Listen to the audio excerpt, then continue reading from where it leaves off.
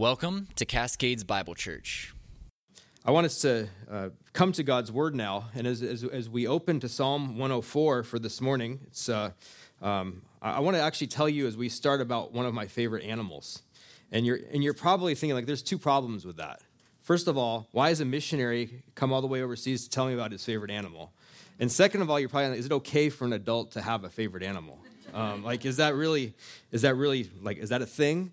I want to say I'm an adult and I have lots of favorite animals. And as I said earlier, one of the most common objections I face in evangelism in Italy is the whole idea of evolutionary thought, evolutionary theory. A lot of confusion about the origins of the planet and of the human race mixed in with confused views of what the Bible says creates a huge confusion in the minds of people I interact with. Both atheists and Roman Catholics have a lot of trouble trying to figure out how to reconcile what the Bible says and what science says. And so as a result in the years of ministry, the Lord has given me a growing passion, a deep passion to study God's creation and to study the texts of scriptures that talk about God's creation and how to apply these texts to the world around us and how we understand both our history as a human race, but also the world around us. And so at times this has led me to examine and study various animals just because I found it very fascinating. And right now, I might change my mind next week, but right now one of my favorite animals is the elephant. And so there's probably a good thing there's no children's church today because children like animals, right? And so we can talk about animals. And the elephant is truly an incredible animal. It can uproot a tree with its trunk. And it's not difficult for it to use its trunk to carry a tree that weighs 450 pounds. It can just walk around with it. And with that same trunk, it can also grab onto little berries in the woods. It's amazing to think that the elephant's trunk is equipped with more than 50,000 muscle units. In our bodies, if I understand right, we have just over 600 muscles. And so you just see the difference right away. The trunk of an elephant can weigh over 400 pounds. And this is very interesting. Did you know that an elephant can be either right-trunked or left-trunked? We're right-handed or left-handed. The elephant, scientists have observed that it has a trunk dexterity. And maybe it prefers to feed itself this way or feed itself this way. So as a small elephant, it develops this ability. We can also speak about the trunks, the elephant's legs and feet. These giant animals, they naturally walk on their tiptoes. They kind of sneak around. They have. Have you ever thought about an elephant? What happens when it stands in mud? It's going to sink. Okay, so what happens when an elephant that can sink into the mud for more than a yard? How does it get out? How does it get out? Because the mud is going to be like cement that just kind of surrounds it. But that doesn't matter because one of the features that God has designed into the elephant is it's capable of shrinking the diameter of its foot so it can slip out of the mud and pull itself out with relative ease. Why am I telling you all this? Because the elephant is an incredible example of how the earth is full of God's glory. The angels in Isaiah 6, if you remember the passage when Isaiah sees the Lord seated on his throne, the angels declare, "Holy, holy, holy is the Lord God of hosts." The whole earth is full of his glory. What does it mean that the whole earth is full of his glory? It means that the abundance of the earth is but a simple reflection of the glory of God. And the elephant gives us just an example, a practical example of the wonder of the world that God has created, that he's created for us to study. And in the design in the animal kingdom always makes me worship God. It makes me worship God for his greatness. The animals make me meditate on the glory of God and the glory of their creator. And so I picked Psalm 104 because it's an incredible psalm that will help us get a better understanding of how the glory of God is shown in the world around us. And so this sermon is on one of my favorite texts in the Bible on creation. And it's been an encouragement. It's a sermon I've preached in Italy in Italian. And it's been an encouragement to the people in Italy. And I thought maybe it would be an encouragement to you this morning as we walk through this text. And so my objective this morning is just to help you get a better understanding of how to see the glory of God in the world around us. And as we just opened to Psalm 104, before I read any bits of it, it's clear that just kind of letting your eyes fall across the words of this psalm, that it's clear that it has to do with the great work of God in creation and providence. You see words in verse 2 like light and heaven. And in verse 3, you see words like waters and clouds and wind. And verse 5, you see the word earth. In verse 10, valleys and mountains. And further ahead in verses 11 through 14, you see beasts and wild donkeys and birds and grass and vegetation. Verse 15, you see the word wine and oil and food. Verse 16, trees. Verse 18, wild goats. Verse 19, moon and sun. Verse 21, young lions. And then verse 25, you see the word sea. And in verse 26, you see that strange word Leviathan. So as we come into this text, I just want to give you also maybe a few phrases as to what the commentators say about this psalm, because they say some pretty incredible things. One commentator, Perron, says this psalm is a bright and living picture of God's creative power, pouring life and gladness throughout the universe. Boyce says that Psalm 104 is a splendid praise psalm, one of the finest in the Psalter. Another commentator, Grant, says that the truths of this psalm are cause for the loudest of praises and the deepest joy.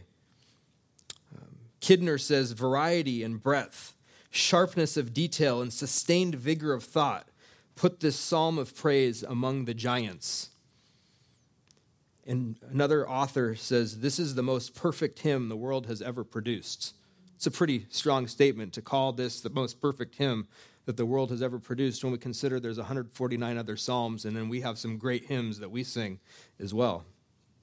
And given that this psalm is quite long, it's 35 verses, we're just going to read a little bit at a time as we go through it. I'm not going to read it all at one time at the beginning and then talk about it. I'm going to just read a little bit as we go. But before we actually get into the psalm, I want to give just a few words of initial explanation as to what this psalm is about.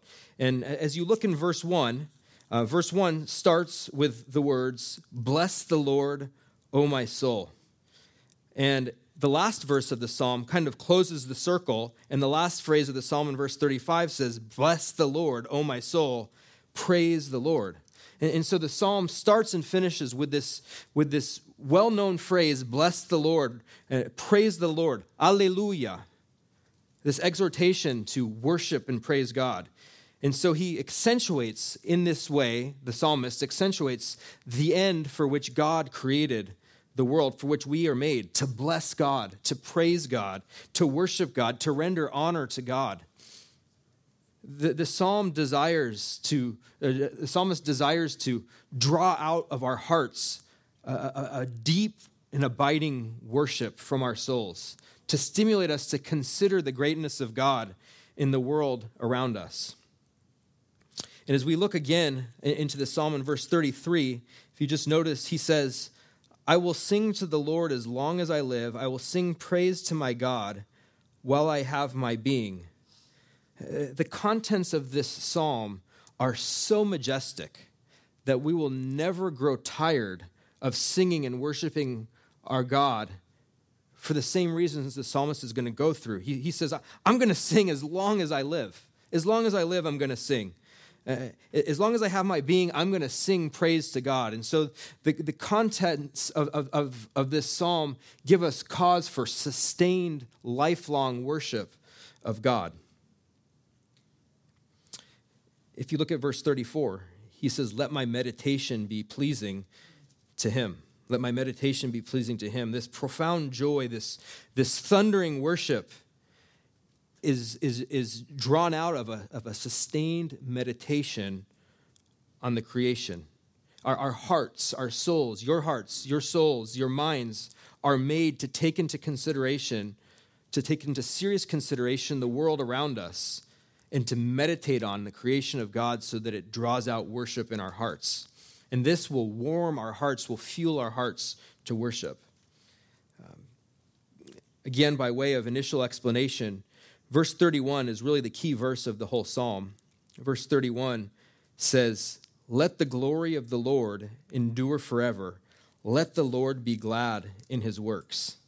And so taking this maybe the second part of that verse, let God be glad in his works. This is the psalmist's desire, that God would be glad in his works. And he's saying this not because he's thinking, well, maybe there's this slight possibility that there's a risk that God might not actually be glad in his works. So let's ask God to be glad in his works. But he's saying that God is actually glad in what he has made.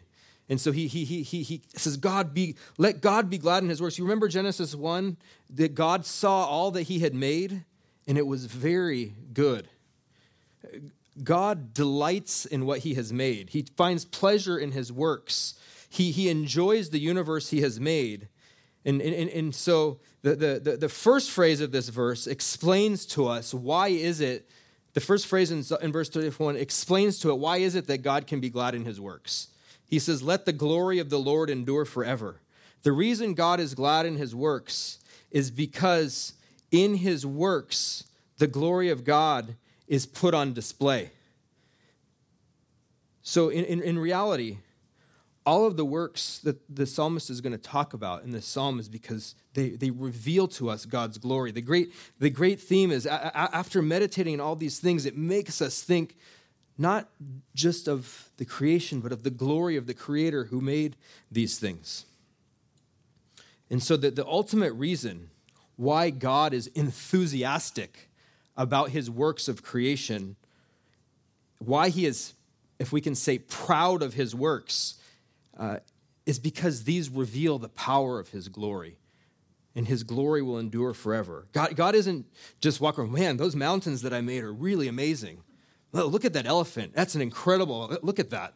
No, it's because of these things. He doesn't say, wow, the fragrance of the flowers that fill the air. That's really incredible. No, it's because all of the things in the creation are traceable back to the wonder of God's glory. The creation reveals his glory. It shows us who he is. Like Psalm 19 says, you remember Psalm 19 says, the heavens are telling the glory of God. Their expanse is declaring the work of his hands. Romans 1:20 says, since the creation of the world, his invisible attributes, his eternal power and divine nature have been clearly seen, being understood through what has been made, so they are without excuse. The earth is full of the glory of God. The created world shows forth the perfections of how God ordered his universe. And so we can say that the physical world is the overflow of God's glory. It's the overflow of his glory, of the joy that God has in his own glory. And so he puts on display, he highlights his invisible attributes for us and what he has made. As Romans 1:20 says, since the creation of the world, his invisible attributes, his eternal power and divine nature have been clearly seen. Various theologians have called the creation a theater for the glory of God. John Calvin called it the beautiful, I don't even know how to say this in English, the beautiful theater. We enter into a theater to watch a play, right? If we still do, I don't know if that's a thing still, but we should, in theory, enter into a theater to watch a play. For God, the universe, his creation, is the theater in which we go to look not at a play, but at his spectacular glory. In our psalm this morning, Psalm 104, will help us understand, okay, we're in this theater. What is it that we should look for? How should we think about this revelation so that we can worship God with all of our hearts? And we can only scratch the surface of its contents this morning, but I want us to glimpse together in these verses this morning 3 revelations of the glory of God in the world. We were going to look at 3 incredible revelations of God's glory that should make our hearts overflow with wonder and with eternal praise for our God. And so first, let's look at the glory. The first thing that we see is the glory of his transcendent greatness. The glory of his transcendent greatness. The first verse, after the exhortation to bless the Lord, O my soul, verse 1 says, O Lord my God, you are very great. You are very great. The psalm doesn't start saying, The universe is very great. The creation is incredibly wonderful. It's not what he says. He says, God is very great. And this is the point of departure when we look at creation, because it protects us from idolatry.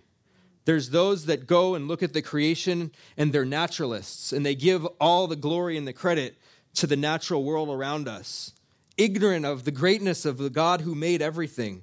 And so this protects us from idolatry. God isn't part of his creation. He's distinct. He's truly exalted above his creation.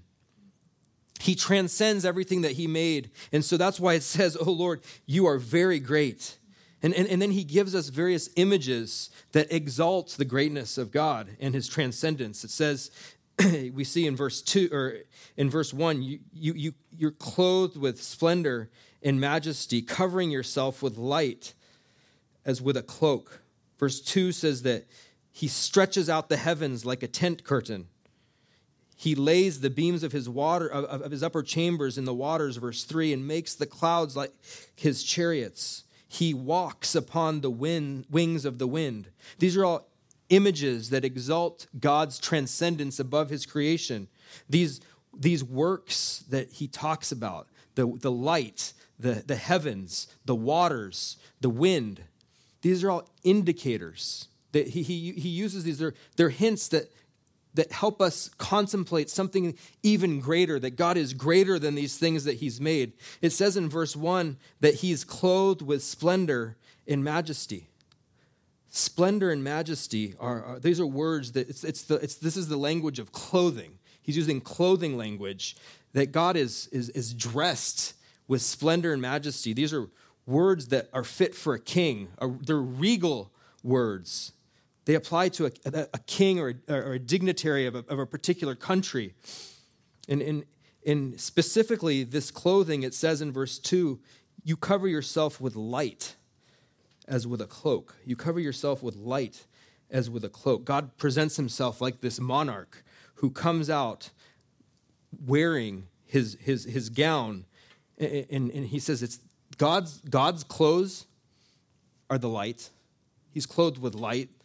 The blinding light of thousands and thousands and thousands of suns and stars doesn't even come close to the splendor of the essence of our God. Light is pure. Light is pure. You don't have a little bit of light mixed with darkness. It's not possible. Light is pure. And so if God is clothed with light, what is that saying about what God himself is in his essence? He's pure, he's brilliant, he's more glorious than we can even imagine in his essence. And so this idea of this blinding light that covers God helps us begin just a little bit to grasp on to what it means for God to be glorious. It says he stretches out the heavens like a tent curtain. Can you imagine anything more vast than the heavens?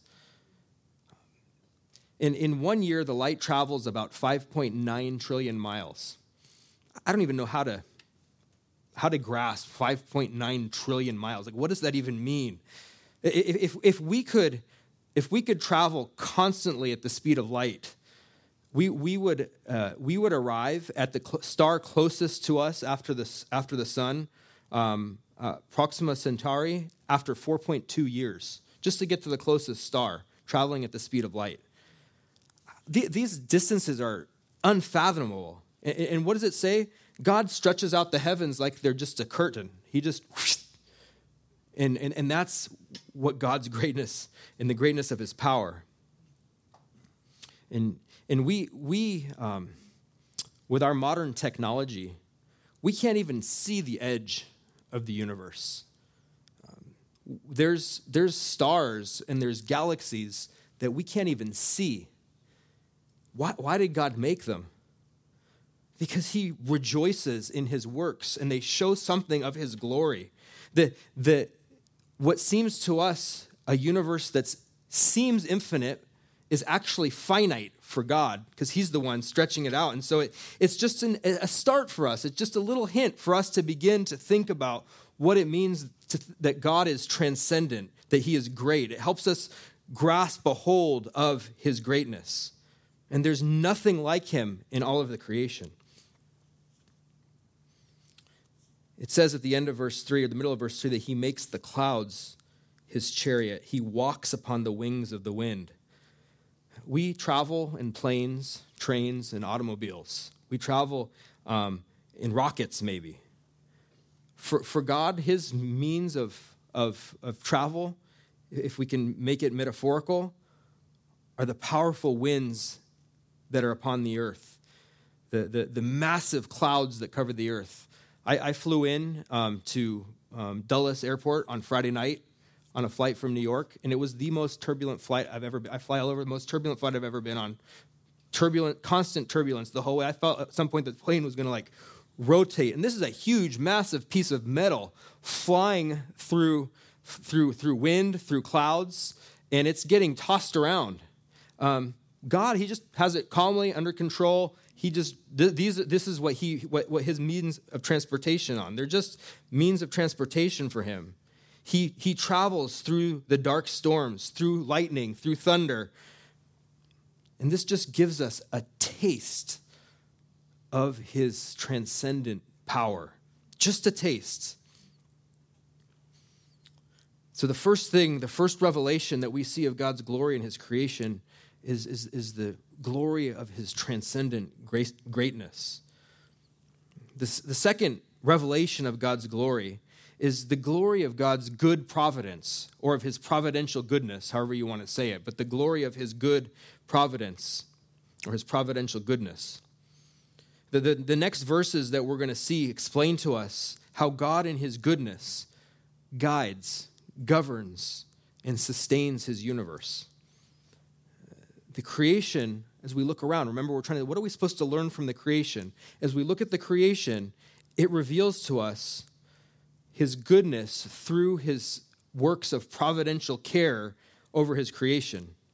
When we talk about God's providence, the theological concept is that unsoundable truth that God governs, directs every element of his creation constantly in all of history, preserving and directing everything unto his end. God isn't like that what you hear unbelievers sometimes say, maybe there's a God, he kind of wound up the universe and let it go, and then he walked away from it. No, as we look into the world around us, we see the evidence of a meticulous creator governing his creation. And we're going to see that God didn't just leave the universe to go on its own, but he actively participates, sustaining everything with his word. Verses 5 through 23 reveal this to us, and we can break down verses 5 to 23 in two ways. Verses 5 through 9, which we'll read here in a moment, explain to us that God powerfully upholds or sustains the earth. And then verses 10 through 23, we see that God meticulously cares for his creation. And so we want to look at these two ways, how God powerfully sustains the earth, and second, how God meticulously cares for his creation, for his works that he has made. And so in verses 5 through 9, it talks how God powerfully sustains the earth. In verse 5, it says, he established the earth upon its foundations so that it will not totter forever and ever. God has established the earth, its orbit, in a particular way so that we can live on it. I don't know if you've ever thought about that. We don't live on a planet that's gyroscopically unstable. We're not just spinning all over the place. Yes, the earth is spinning, but it's stable. It's hospitable to us for life. According to some calculations, the earth itself weighs 13,170 with 21 zeros after it pounds. That's 13,170 billion trillion pounds. Back when you think about 5.9 trillion miles, I don't even know how to contemplate 13,170 with 21 zeros after it pounds. We can hardly keep a basketball stable on our finger, spinning. But God has made the earth stable for us. And we kind of take it for granted. We don't ever think about that he has established the earth so that it will not totter forever and ever. We live, we walk about. We don't even think about these great works of providence that God does for us so that we can live here. What power is demonstrated as God sustains our earth, our planet, so easily? Verses 6 through 9 explain to us how God has prepared the surface of the earth for us in his power. It says in verses 6 through 9, you covered it with the deep as with a garment. The waters were standing above the mountains. At your rebuke they fled. At the sound of your thunder they hurried away. The mountains rose, the valleys sank down to the place which you established for them. You set a boundary that they may not pass over, so that they will not return to cover the earth. God prepared the surface of the earth. Most commentators will view these verses about the water covering the earth as a reference to that third day of creation when God made dry land emerge out of the waters. But I think there's another interpretation that fits better with these verses. I think that these verses are actually referring to the global flood of Noah's day. Because in verse 6, for example, it says, you covered it with the deep as with a garment. The waters were standing above the mountains. These words, the specific language used in the original language here, are not the words used from Genesis 1, but they're the exact words used from Genesis 7 with regard to the flood, where it says the water prevailed 15 cubits higher and the mountains were covered. It's the same linguistic connection. It's a connection between Psalm 104 and Genesis 7. And so I think that what this is saying is how God providentially prepared the surface of the earth after or during the flood for us to live in. That's not to say that God didn't do incredible things also in the week of creation. But when we consider the surface of the earth that we live in today, it's actually the result of a great act of judgment of God upon the earth. When God eradicated man and his creation from the earth in a judgment that's so great that nothing in history since then has even paralleled it. But even in his judgment, according to these verses, God was active in his power and his goodness to prepare for us a world that we could live in, a beautiful world, the beauty that we all experienced in creation, the mountains, the valleys. This is all the result of the flood and things that God has done since. God was preparing for the generations after Noah. And so the beauty of the creation that we see as the mountains are there, the valleys are there, that the fact that the water doesn't come back over and cover us is beauty that emerges out of a great act of judgment. Verse 9 does remind us that God did set a boundary. He's not going to send another flood. You set a boundary that they may not pass over so that they will not return to cover the earth. That God's not going to destroy the earth again like he did at one point. The king of creation has set a boundary on his waters. All the waters, if you think about all the water in the earth, the furious waves of the ocean, the devastating tsunamis, the rushing rivers, the mountain brooks, all of these waters obey God's laws. They all obey what God has told them to do so that they won't destroy us again. I mean, if you think about it, all God would have to do is lift up the ocean basins, and what would happen to all that water? It would cover the earth again. But it doesn't happen, and it's not going to happen because God sustains the earth with the word of his power. And so God prepares the earth and sustains the earth for us to live in. Also, as we continue to look in verse 10 through 13, we begin to see, or 10 to 24, God meticulously cares for his creation. He cares meticulously for his creation. He's good. He provides for all of his creation. In verses 10 through 13, he provides water for all. It says he sends forth springs in the valleys. They flow between the mountains. They give drink to every beast of the field. The wild donkeys quench their thirst. Besides them, the birds of the heavens dwell. They lift up their voices among the branches. He waters the mountains, verse 13, from his upper chambers. The earth is satisfied with the fruit of his work. God easily gives water to all of his creation. Even the wild donkeys in verse 11 get to drink. And they're, in the original context, that would have been a desert animal. God provides in the deserts water. But also, in the most remote parts, it says in verse 13, he waters the mountains from his upper chambers. Even the highest mountains receive water. God provides this essential liquid for everyone. Also in his goodness, in verses 14 through 16, he provides food. He provides food for all. It says in verse 14, he causes the grass to grow for the cattle and vegetation for the labor of man so that he may bring forth food from the earth. Verse 15 says, and wine, which makes man's heart glad. And the Italians love that verse. He provides wine, which makes man's heart glad. He makes so that he may make his face glisten with oil, and food which sustains man's heart. The trees of the Lord drink their fill, the cedars of Lebanon which he has planted. If you ever think about it, aren't you thankful we're not always eating the same flavor every day, every meal? That there's God is so kind. He provides for every animal incredible things like wine and like oil for everyone. You know, in Italy, it's interesting. As soon as you sit down at a table, that becomes the subject of conversation, what you're eating. Where did you get this from? What region does this come from? How did you make it? That's what people talk about there. It's just you form friendships around food. Yesterday we went and we had some incredible barbecue, right? We're eating, and I'm sitting, we're tasting different barbecue sauces, and we're tasting different meats, and we're just enjoying God's provision for us, and he deserves the glory for that. He deserves the glory for that. He gives this to us so that we can enjoy the world that he's made.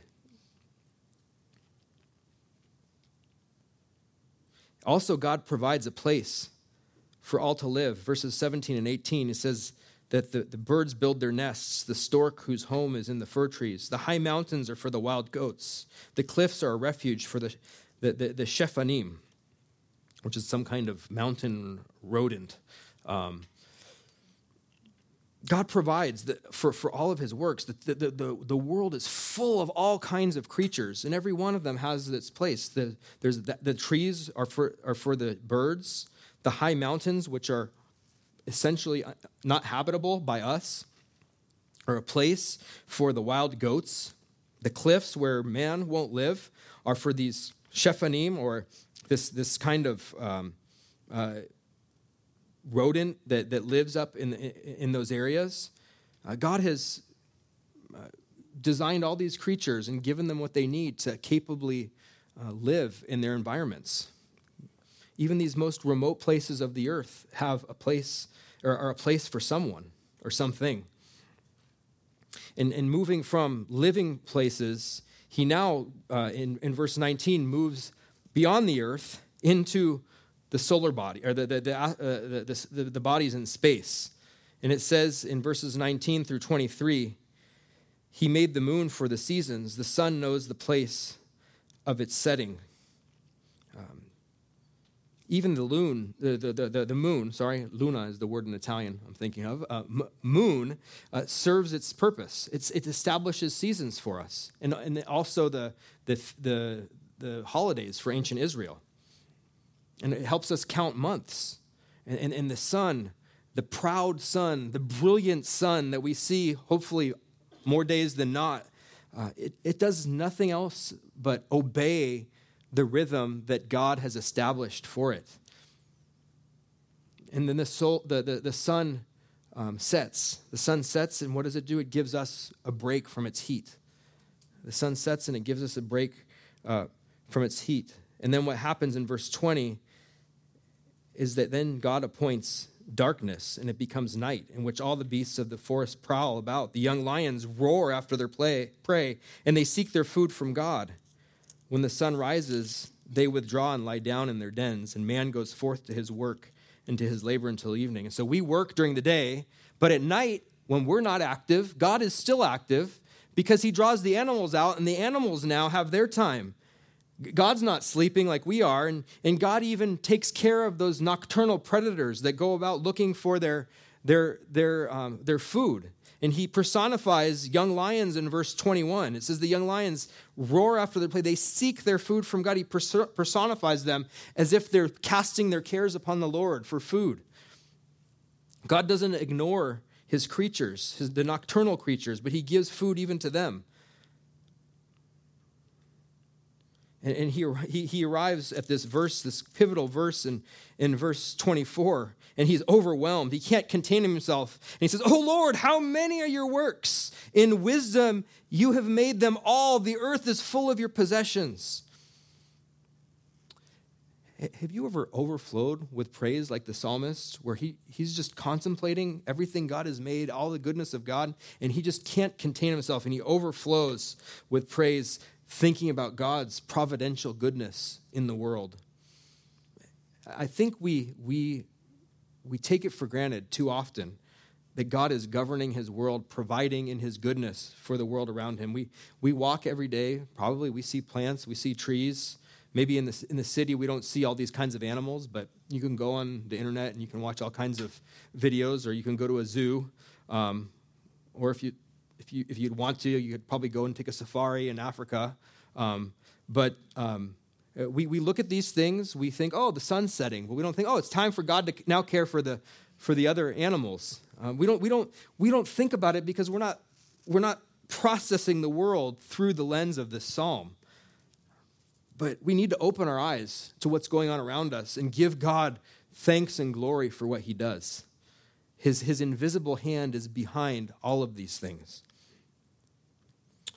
And we come now to the last revelation of God's glory in creation. The last revelation of God's glory is the glory of his multifaceted wisdom. The glory of his multifaceted wisdom. We've seen his transcendent greatness, his providential goodness. Right now we want to see his multifaceted wisdom. And again, in that same verse, he says, "O Lord, how many are your works? In wisdom you have made them all. The earth is full of your possessions." It would be impossible to make a list of all the works of God.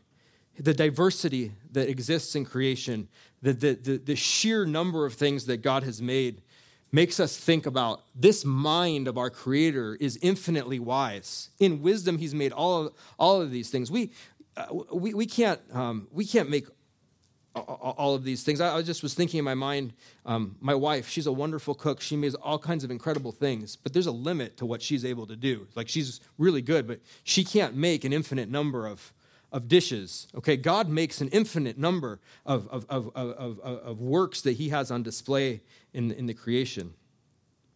And I just think when you think about the diversity in our creation, the majority of the scientific community in our world would want us to think that this diversity, this harmony in the universe that we see, is the result of blind chance and long periods of time. How can chaotic nothingness driven by blind chance give birth to infinite complexity? How can that happen?